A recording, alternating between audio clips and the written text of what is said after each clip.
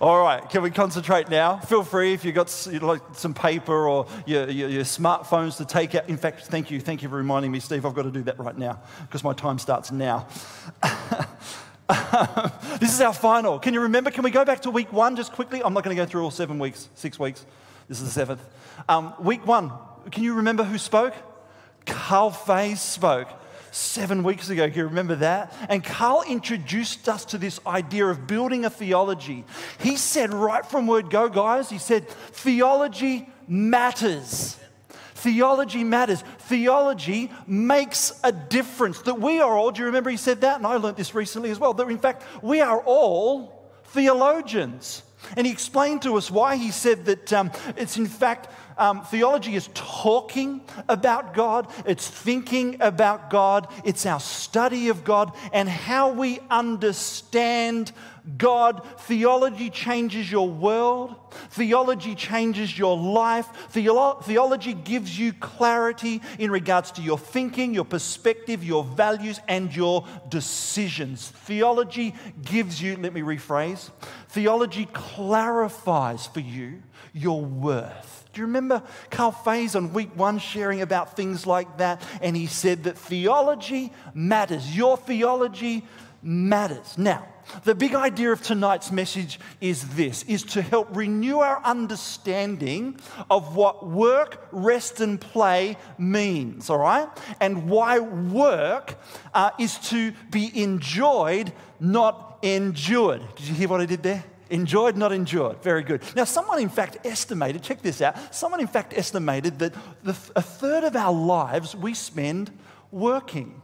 A third of our lives we spend sleeping, and a third of our lives we spend on the mobile phone. No, just joking. In fact, we spend with family and friends while they're not sleeping, working, or on their mobile phones. But anyway, that's another thing. But Ecclesiastes 3, I think the book of Ecclesiastes, in fact, we're going to do that in a couple of weeks' time, aren't we? I think it's a great book to read at least once a year. For all Christians to read the book of Ecclesiastes at least once a year. And clearly the writer teaches us in this passage that work is a gift of God, not a punishment. I'll come back to that in just a moment. Let's read this passage from Ecclesiastes chapter 3, and it says this. What do workers gain from their toil? So the writer's asking a question. What do they gain from their work? I have seen the burden God has laid on the human race. He has made everything beautiful in its time. He has also set eternity. This is a beautiful verse right here. He's set eternity in the human heart, yet no one can fathom what God has done from beginning to end.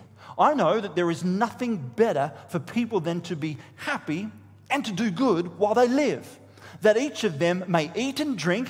Who likes doing a bit of that? Fantastic, in those Mars bars right there.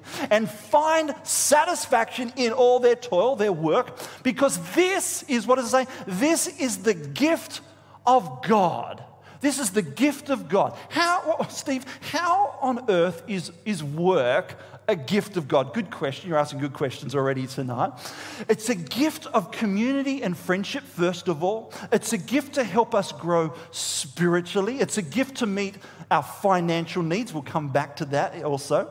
It's also a gift to develop our character. It's a gift through which we express love for God and for others that we work alongside. And it's a gift that gives us a tremendous sense of fulfillment and also accomplishment. Now let's establish who's here tonight and possibly participating online or listening to this podcast at a later date. We have employees in this room tonight. Those who are listening.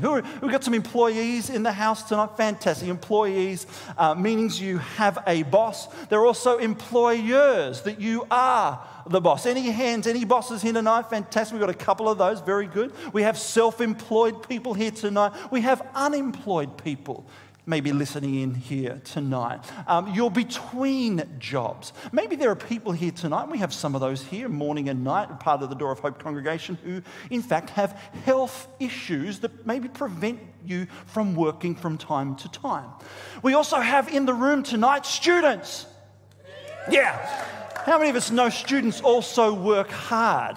I mean, there are incredible, amount of work to be done at school and homework and assignments, and not necessarily paid, But students work incredibly hard. And we also have stay-at-home mums and dads. How many of us know they work extremely hard as well? We also have retired seniors, maybe here tonight, maybe mostly of our morning congregation, or maybe participating. We welcome you here tonight. Can I suggest that our seniors also work extremely hard? In fact, I would say some of our best volunteers in life of not just our church, but also our community are retired people, retired seniors. And so in summary, all of us work in some way or another, whether it's paid or volunteered, or a volunteer or a student who will eventually one day be paid for what you do. Now, personally speaking, here's what I've done in life in regards to work. My first job, can you guess it? Very good. I was on the newspaper round, a local newspaper round in high school. By the way, can I explain what newspapers are? Yeah, believe it or not, I still get a newspaper delivered each and every day. And I love it. I love it. I've still yet to transfer to that. But I was a newspaper boy during high school, did a few rounds for my friends, etc. And then I worked between high school and college. I worked at a place called New Bake Bakery, but I believe it's now called Cripps, very good Cripps Bakery. And no, I was not what was his name? The Cripps ambassador. I was not. Believe it or not, the Cripps ambassador. But I also worked at a service station. I worked in banking, so I thought I was going to have a career in banking. I worked for Westpac, by the way. Westpac, that has the big red W, I think still does. I was in the Royal Australian Navy there for just a little while, not long, but I was there for a little while. And then I got into the fitness industry. Then I went to Bible college and worked hard up there. And during Bible college, believe it or not, I had to find work somehow to help pay my way. And I did a bit of cleaning. And I did door-to-door sales. I was rejected so much. It got me so ready for ministry. Just joking with you. All right. And so I worked. And of course, this in our 24th year on staff here at Door of Hope. And so I think I've kind of settled and found where I'm meant to be now. But they're the jobs that I've had in life. And what about you? What jobs have you had or experienced in your life? What's that? Sandwich artist. Oh, that's right. Ben was a sandwich artist. That's right. He worked at Subway. Eat fresh. He already remembers the tagline. Very good. Now, many Bible characters, of course, also had a variety of jobs. Abraham was a herdsman. He was also a trader. He traded in goods of sorts. Then we have Deborah. Deborah was a judge, of course, and that was a significant role in Israel. Joseph, Daniel, and Esther, they had high-profile positions in government. David, of course, was a king, incredible responsibility. Amos, he was a prophet, but yes, he was also a farmer. Peter, James, and John, they were fishermen. And Paul was a tent maker, very good. And of course, that funded his mission work. And in the beginning, God worked. God worked. In this series, we've also found out in Genesis chapter 1, we've visited Genesis a little bit, haven't we, in this series? In Genesis chapter 1, of course, it's the story of the creation of the world. In the beginning, God created the heavens and the earth. God worked. You know, the end of chapter 1, what it says? That God kind of, created all this and said, this is really good. In fact, this is very good. But the story goes on in Genesis chapter 2, and it says this. So the creation of the heavens and the earth, did we get that in the end or not? We may not have. Oh, it's there. So the creation of the heavens and the earth and everything in them was completed. On the seventh, is that right? On the seventh day, God had finished his what? His creation. Sorry, in my version it says his work. On the seventh day, God had finished his work. Just pretend it says work of creation. So he rested from all his, what does it say there? Work, very good. And God blessed the seventh day and declared it holy because it was the day when he rested from all his work of creation. Now, what I just read, was that anything like that? Oh, good. Oh, good. The guys have done a really good job down the back. Anyway, so in the beginning, God. Where did God come from? That's my answer all the time. Well, you go back and keep going back. Well, where did that come from? Where did that come from? No. In the beginning, God. God worked. And by the way, this is in total contrast to every other religion. You see, the Christian God was that of working and creating and, in fact, finding delight, finding joy and satisfaction in his work. This is unique. This is unique to the Christian faith. By the way, God doesn't stop there. God continues to work, doesn't he? He continues to work right throughout the Bible, not only as creator, but as redeemer. That's his role, and he worked at that. In fact, John chapter 5, verse 17, it says this. Jesus replied, "My Father is always" what? Working. My Father is always working, and Jesus says, "And so am I." Genesis chapter 2, let's go back, remember? Genesis 1, the story of creation. Genesis chapter 2, let's see how it unfolds. Verse 15, "The Lord God took the man and put him in the Garden of Eden to" what? To work, there it is. And to what? To take care of it. And so not only is God a worker, but we are his people. We created in the image of God, but we're also to work and to care for the work that we do. And so work is part of God's original plan for the world. And by the way, this is all before the fall. This is not a punishment of God. This is before the fall. Oh dear, it's going to be a long night, isn't it? It's going to be a long night. This was not a punishment for our sin. It was a big part of who God is and who he's created us to be. You can do it. I can do this. I can do this. In fact, through Scripture, God's frequently described using, wait for it, occupational metaphors. And what that means, it in fact helps describe his nature and his character. And I think we've got a list up here on the screen. Here we go. Look at this. A composer. Zephaniah chapter 3, verse 17, by the way. I love that, how God sings over us.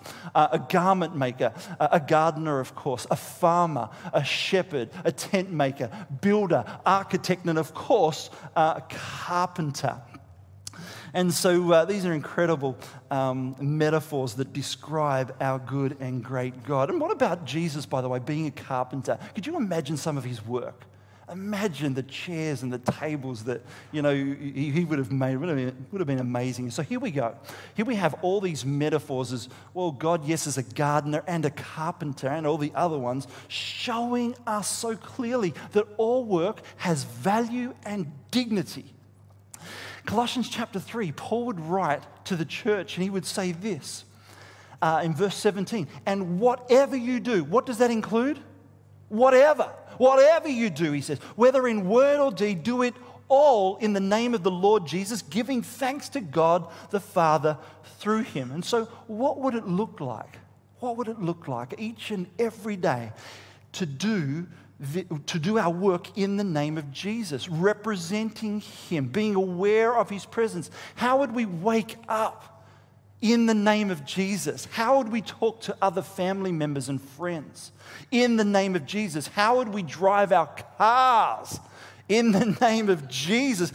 How would we make our eating choices in the name of Jesus? How would we make our entertainment choices in his name? And of course, our work. Because discipleship isn't just about attending a gathering like this. In fact, discipleship is all of our lives in the name of Jesus, as if Jesus is with me, and as I go about my work, however that looks, remember, school included, that I represent him. So, the remaining of our message tonight, I'm going to bring up four things that we're going to look at God's purpose. What is God's purpose for our work? I think, first of all, if you're a follower of Jesus, our work exists to glorify God. To glorify God. You see, your job, your career, your studies, your business is to bring glory to God. Paul would write to the church in Corinth. He would say this, "So whether you eat or drink," once again, we like doing that, "or whatever you do," he says, do it what? Do it all. Do it all for the glory of God. I don't know about you, but let's think about this for a moment. You see, when people see our work, is there something different that catches their attention that potentially brings glory to God through the way we go about our work, through the life choices that we make, through our example, through different choices? And so I think the truth is, isn't it, that as we go about our days, we may be the only Bible people ever read. Colossians 4, once again, let's have a read. Live wisely among those who are not believers and make the most of every opportunity. Let your conversation, love these words, say these with me, be gracious and attractive so that you will have the right response for everyone.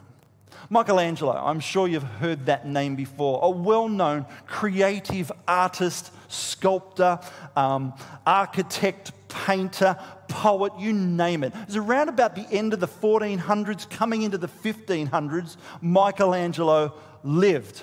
And he spent 4 years painting the Sistine Chapel, the ceiling of the Sistine Chapel in Italy. By the way, has anyone seen that? Has anyone been? You've been there to see that? Wow, we've got a few people who have seen that. Wow, that's awesome. In fact, I think we've got a picture here. Check this out, because during that time, Michelangelo spent a certain amount of time in one corner on the detail of this one corner that everyone kind of knew that, wait on, I think he's wasting some time here because most people are not going to see that. And so somebody, in fact, got up the courage and spoke to Michelangelo in regards to, why are you spending so much detail on that part of the ceiling when majority of people aren't going to see it?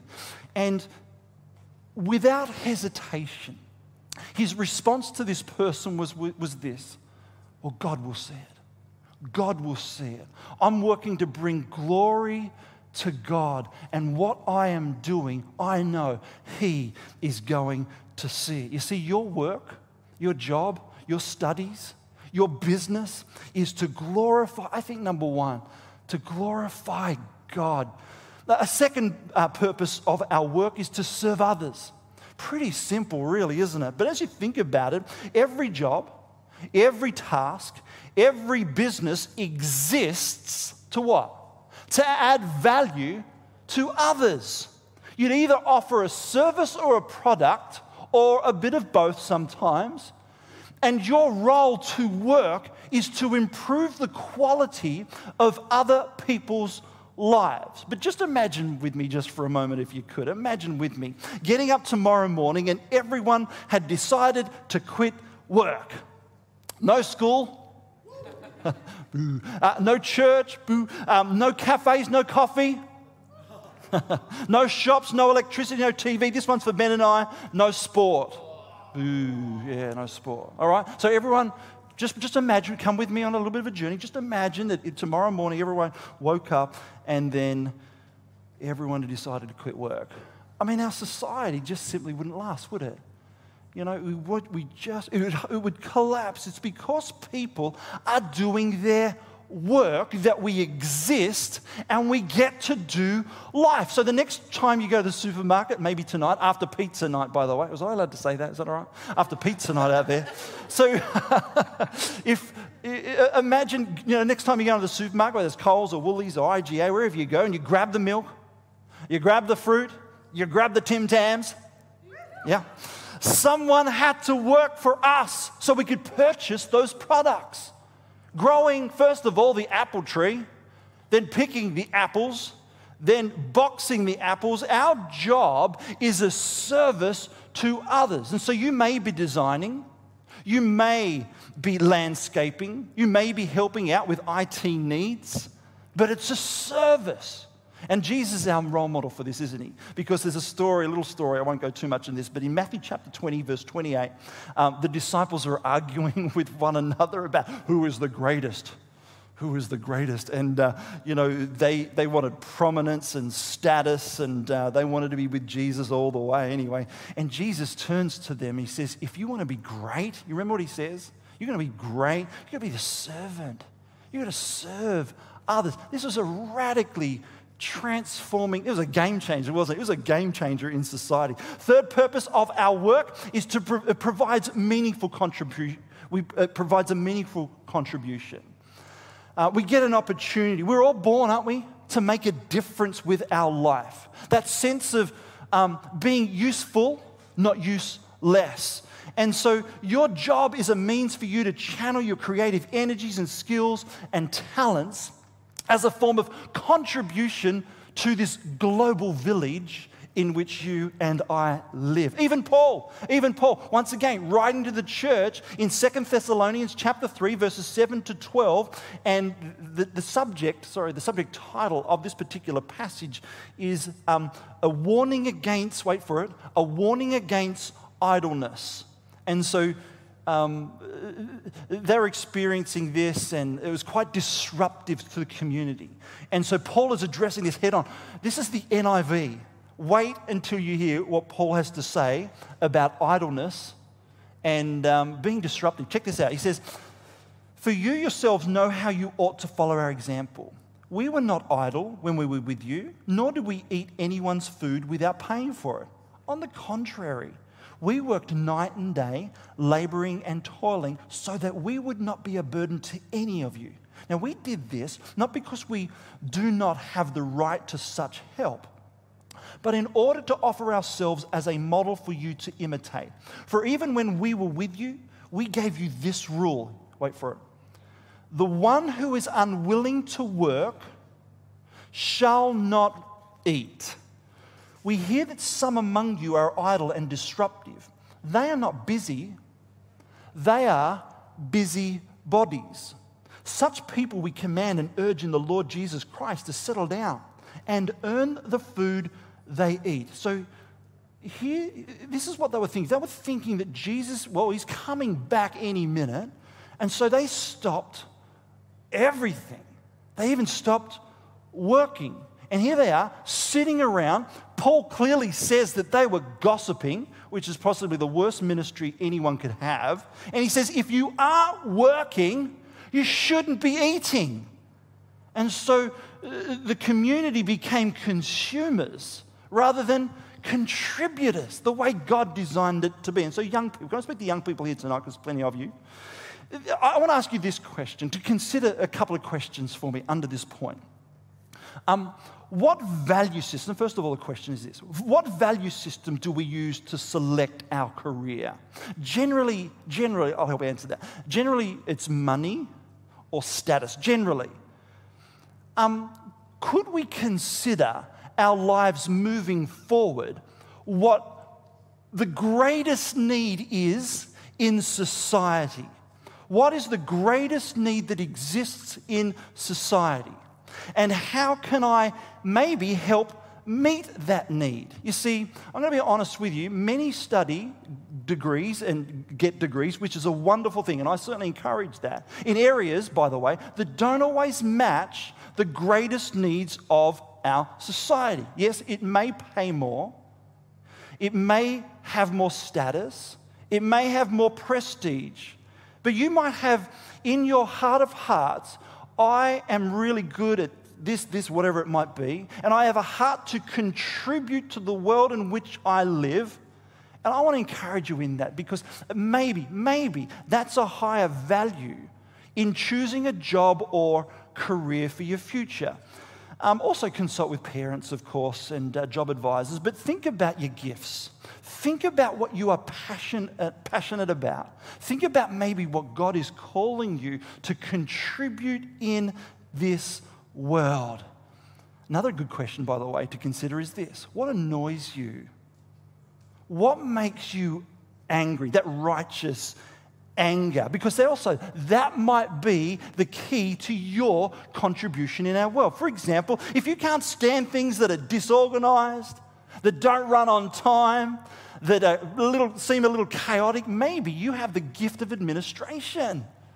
And then you have the opportunity to bring order to that chaos. Maybe you're someone who gets annoyed at people who are overlooked, people who don't have many friends, people who are on their own, people who are lonely, people who are ignored, people who aren't followed up properly. Maybe you have a pastoral gift.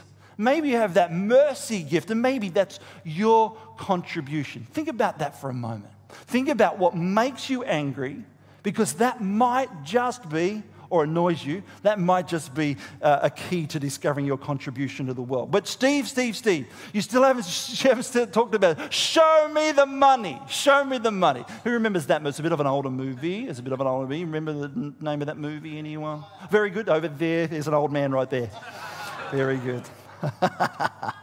Show me the money. I think it was Tom Cruise in that, wasn't it? Is that right? Show me the money. All right, let's talk about that for a moment. The fourth purpose of our work. The team to come just in a moment. Not quite yet, team, thanks. But is that work allows us to produce wealth. Now, I'm not talking about being wealthy. And by the way, there's nothing wrong with being wealthy. Just don't die wealthy. All right? It allows us to produce wealth. And what I mean by that is produce an income. All right? And some people, in fact, we're all wealthy. Simply living in this country, we are very, very, very wealthy. We were just having a conversation just the other day, yesterday I think it was, Karen, my wife and I, in regards to what's happening in the world at the moment. Anyway, but we're in a very wealthy country. You need to know that. Those who have traveled to the developing world countries, you would certainly understand. So payday. Payday is simply your payment in exchange for your service or your product. And so God has designed work as a means of producing wealth to meet our needs and also to bless others. Deuteronomy 8:18 says it itself. But remember the Lord your God, for it is He who gives you the ability to produce wealth, and so confirms His covenant, which He swore to your ancestors as it is today. I wish that verse says God gives you wealth, but it doesn't. It says God gives you the ability, very good, to produce wealth. God has, in scriptures, by the way, linked hard work with the gaining of wealth so that we develop the character and the maturity to handle the wealth that comes our way. God gives you the ability to produce wealth. As we work, there's also return. Okay, team, feel free to come up when you're ready, and we're just bringing this plane into landing. So the team, please come. That'd be great. Because here, let's wrap this up. Let's summarize this now. Because God's purpose for our work is, number one, what? To glorify Him. Very good. Number two, to serve others. Very good. Number three, it provides meaningful contribution. And number four, it allows us the opportunity to produce wealth. To meet needs, yes, we all have those needs, but also to bless others. What is it for you as we wrap this up tonight? Is your job or potential job coming after your studies? And even in your studies, is it just a job? Is it just a thing? Or could it be turned into that sense of calling that God has in fact sent you, that God has called you, that God has positioned you for such a time as this, that you are on mission for God. To what? To glorify Him, to serve others, to contribute to this fragile and uncertain world, and to produce wealth. I think there are just a couple of final comments that are really important in a subject like this. Can you hang in there for 2 more minutes? Because I want to say this. I feel really led to say this and to finish off like this because, by the way, there is in fact more to life than just work. Here's why. Remember those things? A Mars a day helps you work, rest, and play. Let's talk about those couple of things just to finish off, because number one, you are not your job. You are not your job. When we first meet people, we often ask, what's your name and what do you do? What do you do? Let's never forget what we do is not our source of identity, security, or worth. Work is an expression of our identity, not a means to find it. And so if I lost my job today, I'm still the same person in Christ. I will be looking for a new job tomorrow. But our identity is not in what we do. Our identity is based in the fact that we are an expression of God's workmanship and creative love. Number one, you are not your job. Number two, work and rest is a divine rhythm. Work and rest is a divine rhythm. You see, when we ignore that divine rhythm, and God showed us His rhythm that is woven into creation, we in fact suffer consequences because of that. The pattern of work and rest, work and rest. By the way, we in fact work from rest, not the other way. And so this divine rhythm, it's His gift to us. We rest and then we work. By the way, the Old Testament had a law and it was called the Sabbath. Very good. So serious was this idea of the Sabbath in the Old Testament that if you worked on the Sabbath, they killed you. Nowadays, we kill ourselves when we don't take a Sabbath. Think about that for a moment. You see, all of nature is built around a rhythm. The sun rises, the sun sets. The tide comes in, the tide goes out. We breathe in, we breathe out. There's this divine rhythm from a creator God, which is a blessing for us. Third and final thing, work, rest, and play. Very good. You need to balance work with the other areas of your life.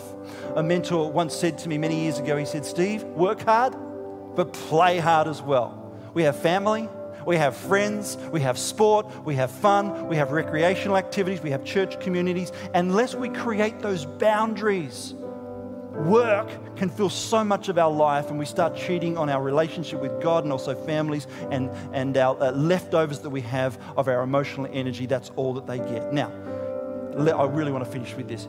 Listen to me. As we wrap this up, this Building a Theology series, listen to me. You have been fearfully and wonderfully made to do something meaningful with your life as an extension of what God is doing in this world. You are the hands and feet of God. Everything you do matters. Everything is sacred. You see, you don't waste your life by where you work. You waste your life by how you work and also why you work. Because as we view our work from a biblical perspective, God's original design for it, your work and life will have meaning and will have a lasting impact in this world and in the one to come. You see, building a theology is one of the most important things you can learn to grasp and understand. Building a theology is how you view God. It's how you understand God views you, and therefore you treat and how you treat the people around you. Could there be anything more important? Building a theology, week 7. Here endeth the lesson. Let me pray. Father, we thank you that you are interested in every area of our life, and this area is sacred. Thank you that you've given us this high and holy privilege to work and to work hard so that we demonstrate the image of God that is within each of us. You revealed yourself right from beginning. We're thankful for that as a worker, as a creator. As you looked on your work and you said, it's very good. And I pray we'd be able to do the same. Help us each, I pray, not to see our work just as a job, just as a task, but as a calling as we work to the glory of your name and we get to serve other people. In Jesus' name, amen and amen.